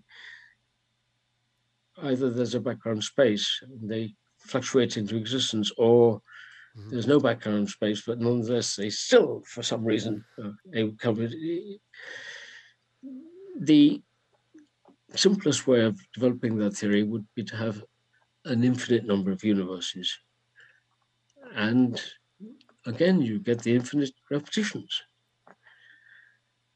And some people think repetitions like this wouldn't be worth having. But I don't understand this. My life is worth having. My wife is just as good a wife, even if there's another universe in which somebody just like me and just like her. I think it's absurd to dismiss this view on the grounds that it would be boring and so on. So for us to actually exist in another universe, they actually have to be the exact same. Everything has to happen the same, because if if the most minute thing happens in a universe, I mightn't be born or you might be, you know what I mean? So they actually, the concept of the multiverse is just that it's our universe existing in the exact same time. Everything that's happened will happen. Whereas, there's this kind of concept, especially you would In say within Marvel movies, it's like in one universe you're bad and in another universe you're good. And it's like, well, that can't really work because everything would have had to happen at the exact same way for you to actually exist in that universe and to everybody else. well, no, I don't think that's because if this is coming about by chance, because you have all these possibilities, you can have as much chance in each particular universe. Yeah, no, each particular universe could have gone a different way or will go a different way, but of course, At one point in time, at just one split point in time. You could live your life till 10 and then something might happen in your universe. And then something happens. I Yes. mean, look, this is what is said by Max Tegmark in his article. He says, in one of these other worlds, which is bound to exist somewhere, you got it to this point in reading this article, and then you put it down. And then he hopes you'll be in another world in which you can continue reading. I mean, the Russian roulette thing? That if you put a gun to your head and you shoot yourself in one universe, you're alive, and then what's your thoughts on that? My thoughts on that is that you can still get on these universes probability measures. Right. And the probability measures saying even there's an infinite number of these things, the range of the universes in which you manage to kill yourself with your Russian roulette with one shot depends on the number of what's it places you put the bullet in. The barrel. The number of slots in the barrel. Yeah. Okay. And if it's a 6-shooter, you have a 6 chance of killing yourself. Yeah. So don't say, there's all this infinite number of universes in which I won't kill myself and then pull the trigger, because the statistics are you have a 1/6 chance of killing yourself. Now, some people are worried by the word infinity. They say as soon as you have 2 infinite groups, you can't compare them. I think if they really believe this against the background of believing in a multiverse, we have a lake at the end of the road, Mm-hmm. I could go out and try walking across the lake. And in some of the universes, all the water molecules would happen to, at the right moment, be moving upwards. Just as in some of the universes, you put a kettle on top of a block of ice, and the block of ice gives heat to the kettle and makes it boil, But the chances of my getting across the lake, even though there's an infinite number of lakes like this, are very, very small, because the range of the lakes, even if there's an infinite number of points on a dartboard where a dart can land,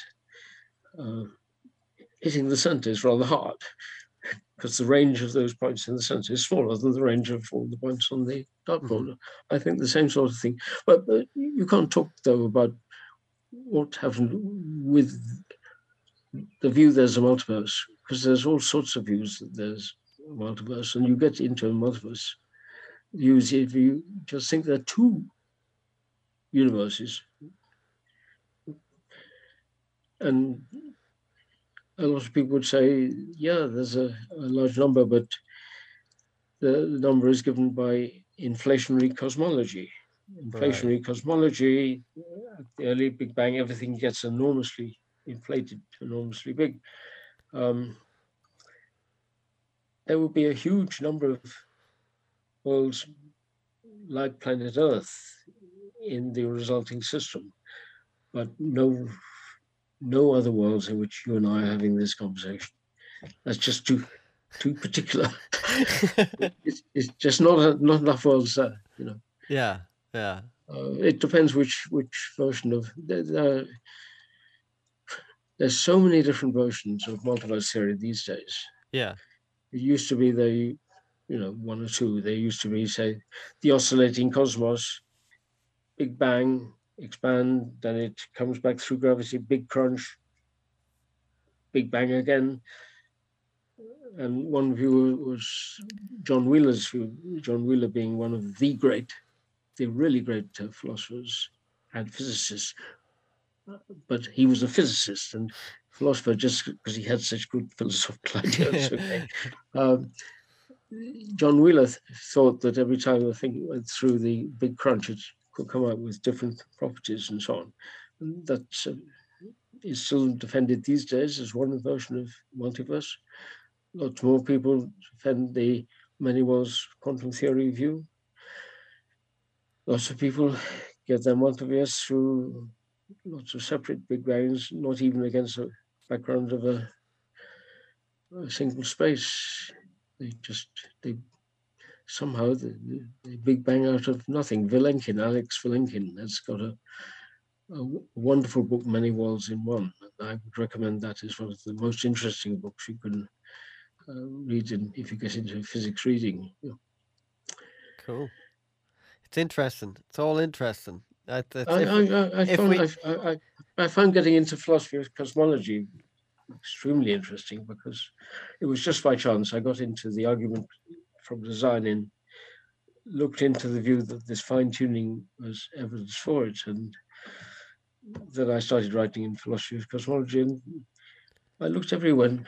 All the philosophers was cosmology. They were just doing the Big Bang and Einstein's theories and so on. And I got in first. That's the best. And immediately the invitations started rolling in, and I started reading an awful lot of very interesting stuff out there. If you want to become your next incarnation, jeez, a physicist. I mean, there's modern physics modern cosmology has got some very interesting stuff going on all the time. Cool. Well, John, thanks you so much. It's a fascinating conversation. I could talk to you. I'd love to talk again sometime. I'm sure you're busy, but I'd love to talk to you again about other stuff because we kind of scratched the surface. I know there's loads. Thank you very much. Have a lovely. What time is it there? 1 o'clock, 2 o'clock. It is now 5 to 1. Yes. Okay. We'll have We've a lovely. been speaking for 2.5 hours. Flew by. But I'm going to check out your book. I'll check out your book. I very much appreciate being on this. Thank you very much. The podcast is going to be called Hold On to Color. Hold on to the colors. Hold on to the colors. On to colors, yes. Yes. Okay. Spelt our way, not the American way. And actually, British and Canadian spelling are officially the same. Oh, are they? Oh, yeah. So Americans. In a lot of the things I write get published in the States. It always has to be colors. Spelled the other way. The wrong way. The wrong way. All right, John. Hey, thank you very much. Really enjoyed it. Thank you fascinating. very much too. Fascinating. Bye then. Bye.